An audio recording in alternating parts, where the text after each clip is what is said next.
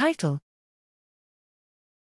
How does perceptual discriminability relate to neuronal receptive fields? Abstract: Perception is an outcome of neuronal computations.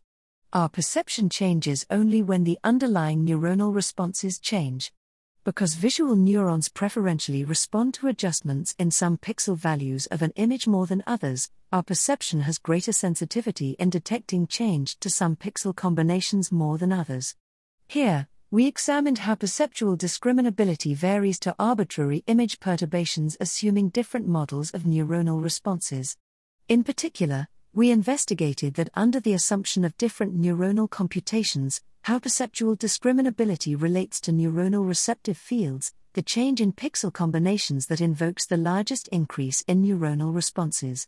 We assumed that perceptual discriminability reflects the magnitude of change, the L2 norm, in neuronal responses, and the L2 norm assumption gained empirical support.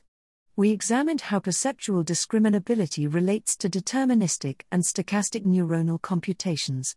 In the case of deterministic neuronal computations, perceptual discriminability is completely determined by neuronal receptive fields.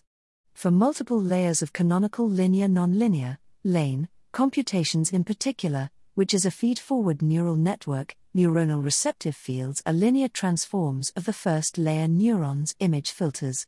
When one image is presented to the neural network, the first layer neuron's filters and the linear transform completely determine neuronal receptive fields across all layers, and perceptual discriminability to arbitrary distortions to the image.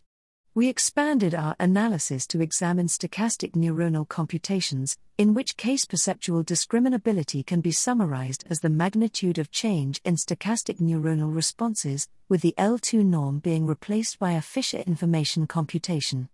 Using a practical lower bound on Fisher information, we showed that for stochastic neuronal computations, perceptual discriminability is completely determined by neuronal receptive fields, together with how responses covariate across neurons.